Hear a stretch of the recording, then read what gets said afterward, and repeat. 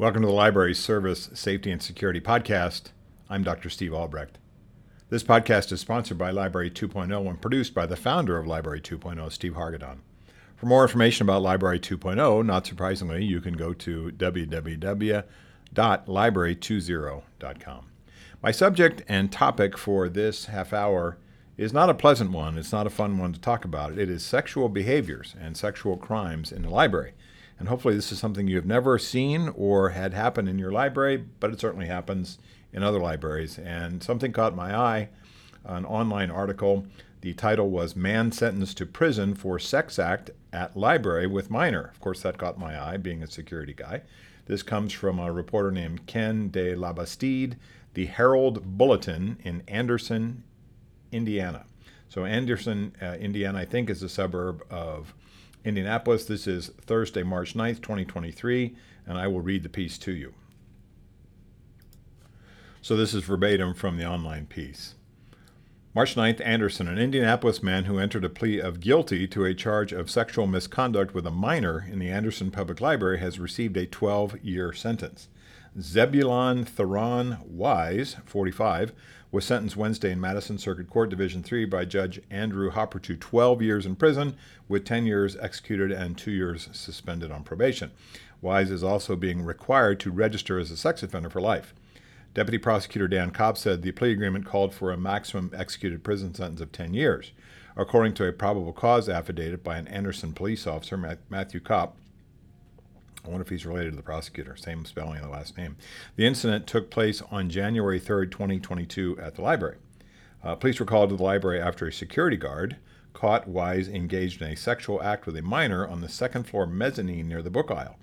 The security guard said Wise and the girl ran away after being discovered, and Wise was caught by Anderson police officer Chaz Willis inside the library. The girl told police she met Wise on Snapchat and agreed to a date at the library. She said they kissed, and then Wise asked her to engage in a sex act. Wise declined to make a statement to police at the time of his arrest. Okay, so that's a horrible story. I have done a little research about Mr. Wise, and you can find this online if you put his first, middle, and last name in. Zebulon, Zebulun, Theron, Theron, Wise, common spelling, Wise. He was arrested and prosecuted and sent to prison for possession of child pornography back in January of 2013. So here we are a mere 10 years later. He's a registered sex offender in Florida. Now he's going to be a registered sex offender in Indiana. And if you run him in the Florida database for sex registrants, he shows up, photo, and discussion of his case. So I've been in threat assessment and threat management, workplace violence prevention for 30 years, and in my world we talk about the past as a predictor, not a perfect predictor, but a predictor of the future. So it is an indicator, certainly, and people go back to their patterns. So here's a guy who was involved in possession of child pornography at some point in his life 10 years earlier when he lived in Florida. Now he's caught with a sex act with a minor in the library in Indiana, back to prison. So that's all I know about this story, but it just led me to think about some of the possibilities in terms of sexual crimes or sexual behaviors, some illegal, some consensual, but they may happen in the library because it is a place that people congregate, it is a place that people come to. They get perhaps privacy that they wouldn't have somewhere else, and so sometimes library staff comes across these types of sex acts, especially the more problematic kind, like exposure and things like that, at the library from time to time. So that led me to think about kind of the ways that sex acts are described in the penal code and how we prosecute those things and kind of the orientation around some of those things. And I'm also reminded of my colleague Ryan Dowd, who we know is our expert on homelessness in the library and ran a homeless shelter for many years, that one of the things that his staff and he had to do was go outside of the homeless shelter and kick out all the pimps and the people driving by, men especially, that are looking for underage victims or underage prostitutes that would be staying at the homeless shelter because they wanted to pay for sex, or in terms of the pimps, to bring them into a human trafficking lifestyle. So I think that's a possibility in some libraries that we may see some not only grooming behavior that we are concerned about from males that want to engage in a sex act in terms of pedophilia with a young minor, as they're an adult, young minor, in terms of their grooming behavior in the library of male or female victims, but also this idea of male, or sometimes I've seen it too in my cases in San Diego, where we have female perpetrators who help male pimps get young girls into the prostitution lifestyle. So that's another possibility which is concerning, and more vigilance again on our part as library staffers to pay attention to what seems, when you look at it, to be an inappropriate kind of intuitive sense that you get about why this person is here or why they're having this conversation with this young child, especially this young female child. So I want to look at some of the things that would constitute sexual crimes in the library, besides just calling the police. We want to be vigilant about preventing these things by seeing some of the warning signs that may happen. So let's talk about what some of the possibilities are in these disturbing crimes and these disturbing incidents. So this list is long and ugly of things that come out of the penal code, and it kind of goes from bad to worse. Sexual assault, certainly rape, is the highest category of concern. Unwanted sexual encounter with someone could be also described as sexual battery. Sexual battery is probably more common in the library. It may have happened to staff members, unfortunately. Sexual battery is when someone makes physical contact with somebody's genitals, grabbing their butt or their breasts or their privates in a not necessarily a sexual way, but in a physically assaultive way. And so this happens as in kind of a power and dominance thing. It's done by males sometimes to humiliate victims. Things like that could be male or female victims as well, or adults or children. So sexual battery is unwanted contact, unwanted physical contact, grabbing, touching of the genitals or the sexual parts of another person. Then we have a concept which is in the penal code as well called frottage, and frottage, Frottage, is rubbing someone's sexual parts against somebody else, not necessarily for the purpose of sexual gratification, but that's certainly a goal of theirs. And we see these people tell me this happens in subways, crowded subways, buses, trains, things like that, where this happens, where men do this type of thing. Then we have something that's pretty common, not only in the library environment, but in public places as well, in front of schools and parks, which is exposure. And so this is someone, typically a man. I don't think I've ever seen a woman do this as a thrill that men get, which is exposing himself to children, or exposing himself to other women, or just exposing himself to people in general. And this is what's called a paraphilia. And paraphilias are deviant behavior, and para meaning sort of extreme, and aphilia is interest in. So a paraphilia is kind of an extreme interest in certain things. So pedophilia is a paraphilia, obviously.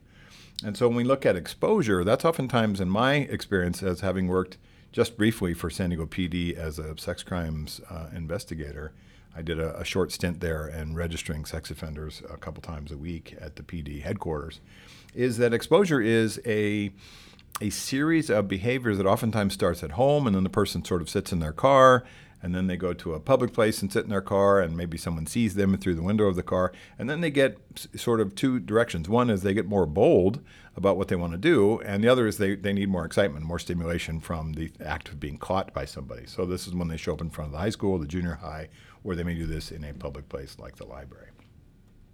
Certainly we have talked about this. I did a whole webinar for Library 2.0 about pornography and possession of child pornography. So we have really kind of two issues in the library. One is pornography viewing by males in the library, which could happen on their tablets or phones or your computer screens or their laptops. And we've talked about in detail in my discussions of library security about why this happens. It's a puzzle to me why men do this.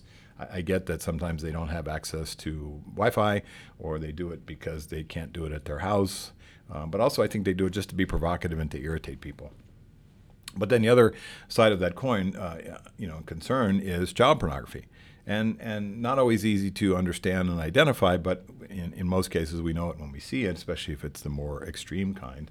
And if we look at the response by patrol officers in the local PD or sheriff's department, may not be enough, and we may need to contact ICAC, Internet Crimes Against Children. There are 61 ICAC agencies around the United States. It's typically staffed by forensic specialists, IT specialists, federal prosecutors, state prosecutors, local prosecutors, and folks from the FBI, U.S. Marshals, Customs, Border Patrol, NCIS, local PD, local sheriffs, and things like that. And their function is to find people that have large quantities of child pornography. This could be overseas or in the United States, and arrest and prosecute them. Then we have, if we're moving away from sort of the exposure part where the person exposes himself to somebody else, without clothing or just their genitals, we get to another sort of opposite end of that extreme, which is peeping. And we see this a lot in public places and libraries and things like that, where someone will look up the skirts of somebody as a female, or they will use a camera to take photographs of someone, bending over, or the more horrific ones that we have seen around the country is when someone installs, and this has happened in Starbucks and in locker rooms and in showers and things like that, a hidden camera inside a restroom, a public restroom or something like that. This has been done by employees. It's been done by customers. They do this at changing areas in clothing stores and the shopping malls and things like that. So there is a sort of whole kind of industry of these types of cameras that people use to take photographs of people changing clothes or going to the bathroom. That's the peeping part. And the peeping part, especially from a sex crimes sort of escalation perspective, is another concern to me when I look at the exposure part of it, which is someone exposes himself to a group of people or kids or somebody in high school or girls that, are walking home or at the bus stop or something like that, or at the library, is that their behavior escalates sometimes to, I'm going to do this inside someone's house, and that's called a hot prowl burglary. And oftentimes the hot prowl burglar escalates to become the rapist inside the house, because the movement of going from exposing himself from the streets to someone's home is a pretty dramatic and frightening one. So when we look at the peeping part, this happens in neighborhoods where people are looking out, their window, and they see some guys, standing in the bushes, sometimes, engaged in sexual behaviors, sometimes just watching them through their window of their house. And so this is a concern not only at the library, but in our neighborhoods as well. And again, I look at it as an escalating behavior, which is a concern. We talked about the prostitution element, where people are either finding, trying to groom young girls or sometimes young boys into prostitution in the library environment or in a public, park environment or bus station or wherever they find these kids. And then also the scourge of human trafficking, which is that people are smuggled into this country for those types of purposes besides physical labor and agricultural labor and things like that. So the pimping and pandering or establishing a prostitution, trafficking inside a public place like that where there's a lot of interaction with other adults is why some of these folks may use the library. And then prostitution in general, where prostitutes come into the library and engage in sex acts with customers because they can get access to the restroom, or they can find some secluded place where there's not staff to see, or certainly the police. And then if you look at the age difference issue when it comes to sexual interactions between adults and children, or adults and minors, there's kind of a rule, and I'm not sure how pervasive it is around the United States, but when I was in California, the rule is really a 10-year gap in the age between the victim and the suspect. So we have a 26-year-old man and a 16-year-old girl. That's somebody's getting arrested for child abuse, sexual child abuse. So the 18-year-old boy and the 17-year-old girl, or the 18-year-old girl and the 17-year-old boy, does not usually get the attention of prosecutors around this country. But this idea of the 10-year gap in age between the adult perpetrator and the child victim is usually what they pay attention to. 24-year-old man, 14-year-old girl, or 22-year-old boy, or 22-year-old man, 12-year-old boy is things that get their attention in terms of prosecution. And then we have a kind of a lesser issue, and it's sort of a sexual exposure thing, which is teenagers making out. and people having sex in public, or adults having sex in public, teenagers or adults. This is behavior which is it's consensual, and they do it because it's a thrill to do in a public place, and maybe they don't care that they are seen, or they do, but they don't have much sort of concerns about where they are, and it impacts certainly the shock value of people in the library, and it's disturbing to think about that that's what they want to do there. So I think part of that issue is, again, staff vigilance, which says I pay attention as I walk around and I see things, and I get kind of a sense that these interactions between these adults and children, or these two adults or these two teenagers, is appropriate and reasonable and normal and no issues and not anything unethical or illegal going on. Or I want to make sure that I interrupt that opportunity by just coming over and say, hey, how can I help you today? What brings you in the library? I'll be right over there if you need me. That's kind of a phrase that I oftentimes think about in any kind of service vigilance, service security kind of a thing, which is, hey, if you have any questions, I'll be over here, which means I'm watching you. And I have suggested this as a possibility for the discussions I have had in Library 2.0 programs about theft behavior in the library, where oftentimes we see this casing behavior where the person wants to steal something, whether it's a book or a DVD or a laptop or someone's cell phone or some other piece of equipment that's expensive and valuable. And we can interrupt that kind of casing approach by saying, hey, how you doing? What was your name, sir? And they go, oh, and they run out and leave, or they walk away. Or they make some sort of dumb comment like, oh, I wasn't looking at anything, and you kind of know that you've interrupted that theft opportunity. And what happens there is we're trying to at least plant the seed that we can't be everywhere and see everything, but we have noticed them and we are vigilant about what they're staring at or what they're looking at. So, I don't think we have to be the behavior police in the library, certainly, but we do have to pay attention to potentially problematic behaviors, especially sexual behaviors that could happen between two people that want to do something in the library that sounds exciting and fun and maybe stimulating for them, but not what we want them to do inside the library environment, including the restrooms and things like that. So, looking at the other scale of horrible possibilities, we have sexual contact, sexual battery, sexual assault of a disabled person. That's somebody who may be developmentally disabled, who is sexually assaulted by somebody in the library. It could be a group of kids that do that, sexual battery to a female or a boy.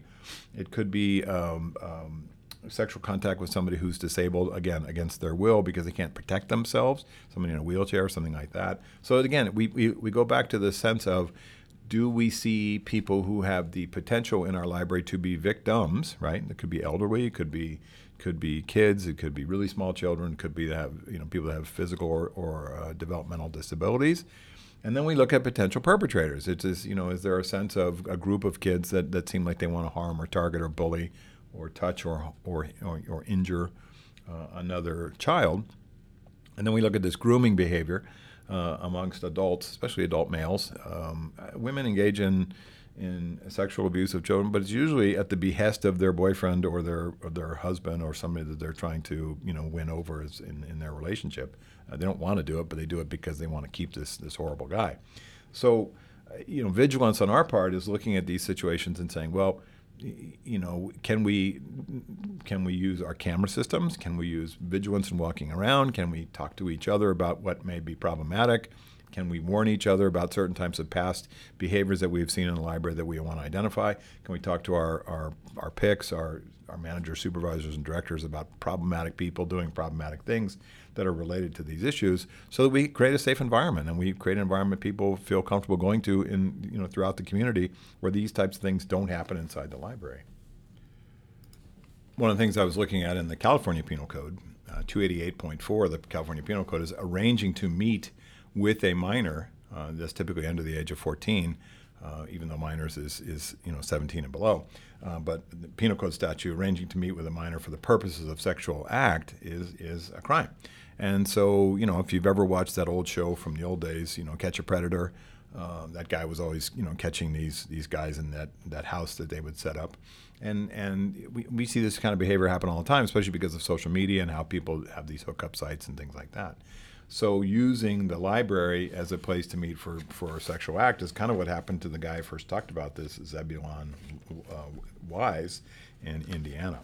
So let's look at some of the other issues that are kind of related to this sexual behavior in the library. And kind of back to a sense of intuition that you have about what seems right or what seems doesn't right. What seems like this encounter between an adult male and a child who does not know this person, does not have a familiar relationship, and just seems to be striking of a conversation would seem unusual to you. And this grooming behavior is oftentimes they target kids that have been bullied. They target kids that have disabilities. They target kids that are shy. They target kids that are shunned by other children. They target kids that don't seem to have adult supervision around them. They target kids that are runaways. They target kids that come into the library because they have no place else to be. And so they spend this grooming time in a pretty thorough conversation to try to win this child over in terms of trust, and that's when they begin the sexual abuse. So, I hate to pin everything on adult males, but that's typically sex crimes wise how things happen in the world and who the perpetrators are. So it's a number of things for us besides vigilance and intuition. It's camera systems, good ones, that can spot problematic areas in the library that are not well lit, that don't have good camera views, that you may need to kind of have extra vigilance in terms of walking around. And really, for me, I've always gone back, especially site security surveys, and I just did 2 in Los Angeles for libraries last week, is sightlines. What can we see in terms of removing obstacles? Displays and plants and shelves and half shelves and carts and furniture. And things that make it difficult for us to see from point A to point B, especially in corners, hiding places, not only for kind of security vigilance, but making sure that, people don't fall down there, or little kids don't get stuck over in a certain part of the library. And removing the obstacles to the sight lines, but not replacing them with those goofy convex mirrors. I oftentimes see these when I go to libraries. They'll put a mirror, one of these big, 4-foot diameter convex mirrors up in the corner, and they go, well, we have this here so we can see what's happening in the corner, or to prevent people from running into each other as they come around a blind corner. I'm like, yeah, except the quality of the image is horrible. You can't see anything that's going on there. So good camera systems catch a lot of stuff, and creating a sightline environment where we can see around things and see through things that we've set up and make the visibility easier is certainly going to be helpful. And then I guess a lot of this too comes around the idea of sexual behavior in restrooms. This could be homeless people. It could be people that sneak in there, kind of like the Mile High Club on an airplane. Kind of like somebody who may be brought into that environment, perhaps against their will, and sexually assaulted in the restroom. So, again, I've always said that my best choice in terms of restroom security is that we have 2 same-sex staff members do a staff check, and that's what we say: staff check. Everybody okay? Just pop their head in. Don't have to come all the way inside the restroom, just to make sure that everybody's okay. We do this on an irregular basis, so that people don't get a sense that there's a pattern, whether it's security guards that do this or library staff that do this. There's not an obvious pattern where every hour we do it or something like that. But paying attention to those concerns that we have about restrooms being used for any kind of illegal purpose, especially sexual violence, is what we want to pay attention to. And then the other part of that is are we using good, and this is important for me as a security guy, are we using good access control for those rooms in our library that need to stay locked? And that's training room. It's a computer lab. It's a learning area. It's where we do our literacy classes or something like that. That room is locked until it needs to be used, or that staff is paying attention as to who comes and goes into certain rooms that we have, genealogy or whatever happens to be, that we're not leaving that room unattended and unviewed for long spans of time. But certainly that we don't want anybody using, for sexual purposes or any other purpose, any unlocked parts of our building that should be locked up. This is break room, restrooms, employee restrooms, or storage area, file rooms, places we store the mops and the cleaning equipment, things like that.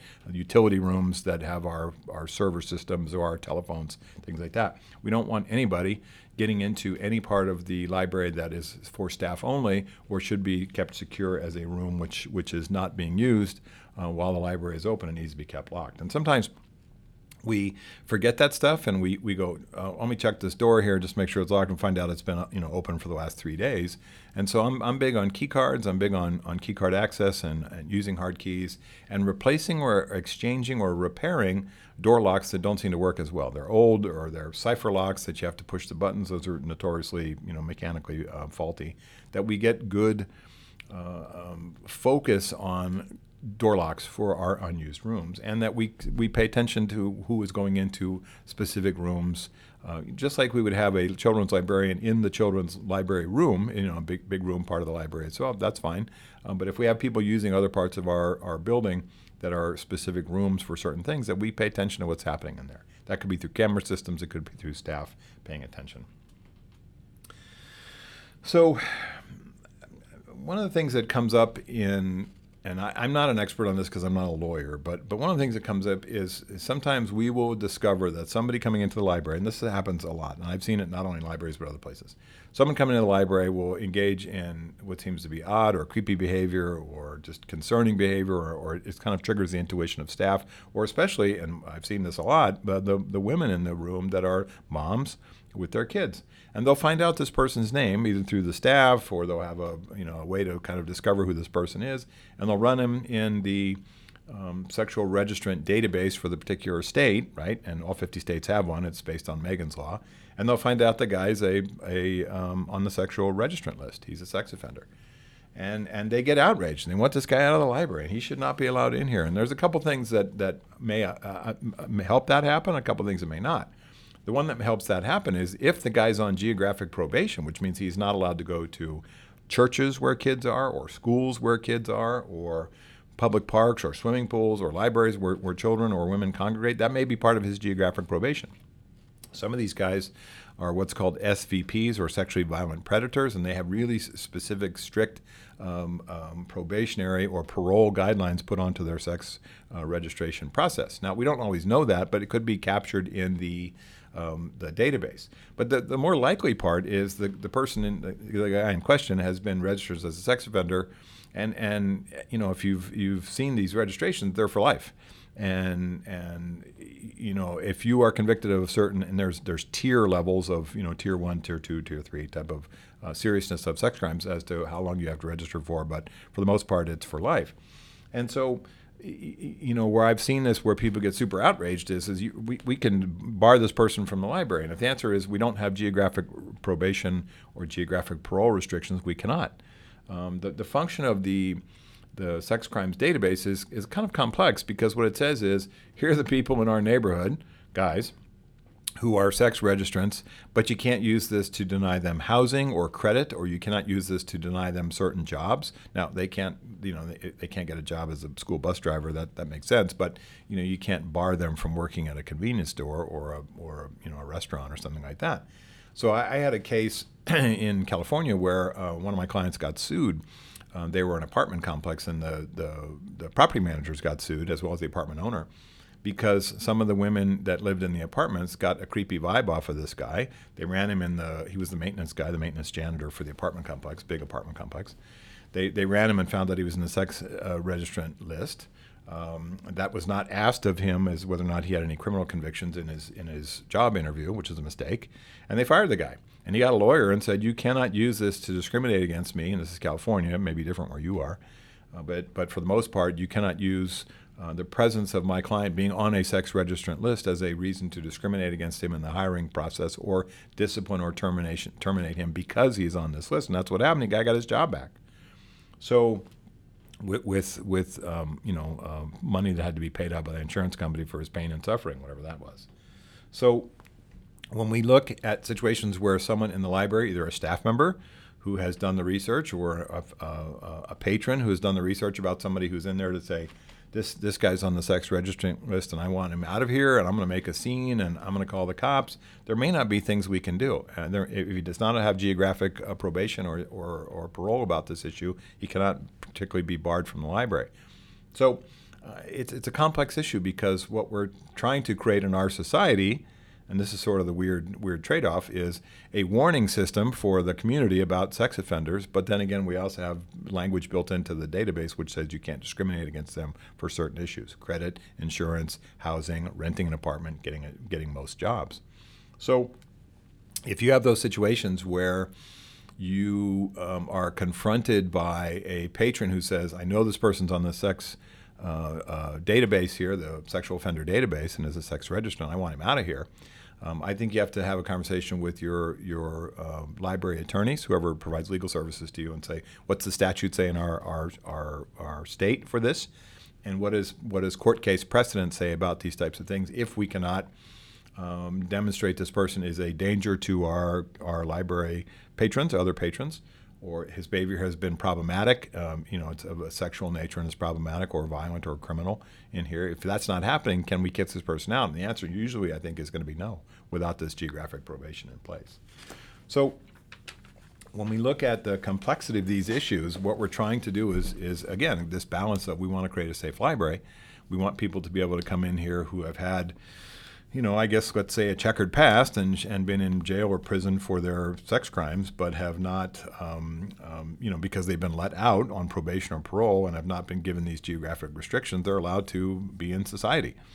And, there's a big argument among social scientists, and I've had this discussion with some of them who have pinged me after various and sundry trainings or podcasts where we talk about sex offender databases that, there's no perfect proof that these people recidivate, and there's no perfect proof that these sex offender databases work, and it's not an ideal situation to give this person the stigma for the rest of their lives, et cetera, et cetera.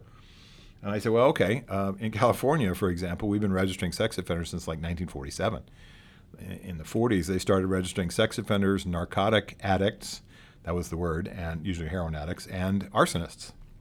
Right, looking at the recidivism rate of arsonists, heroin addicts, and sex offenders. And that started back in the 40s in California. So it's not a new thing that this database registration process has happened. I would always say, if you are confronted by one or more angry patrons, especially women or even staff members, who say, I don't want this guy in the library, we've got to get some advice as to whether or not it's possible to ask this person to leave. And my guess is usually, unless there are other restrictions, it is not.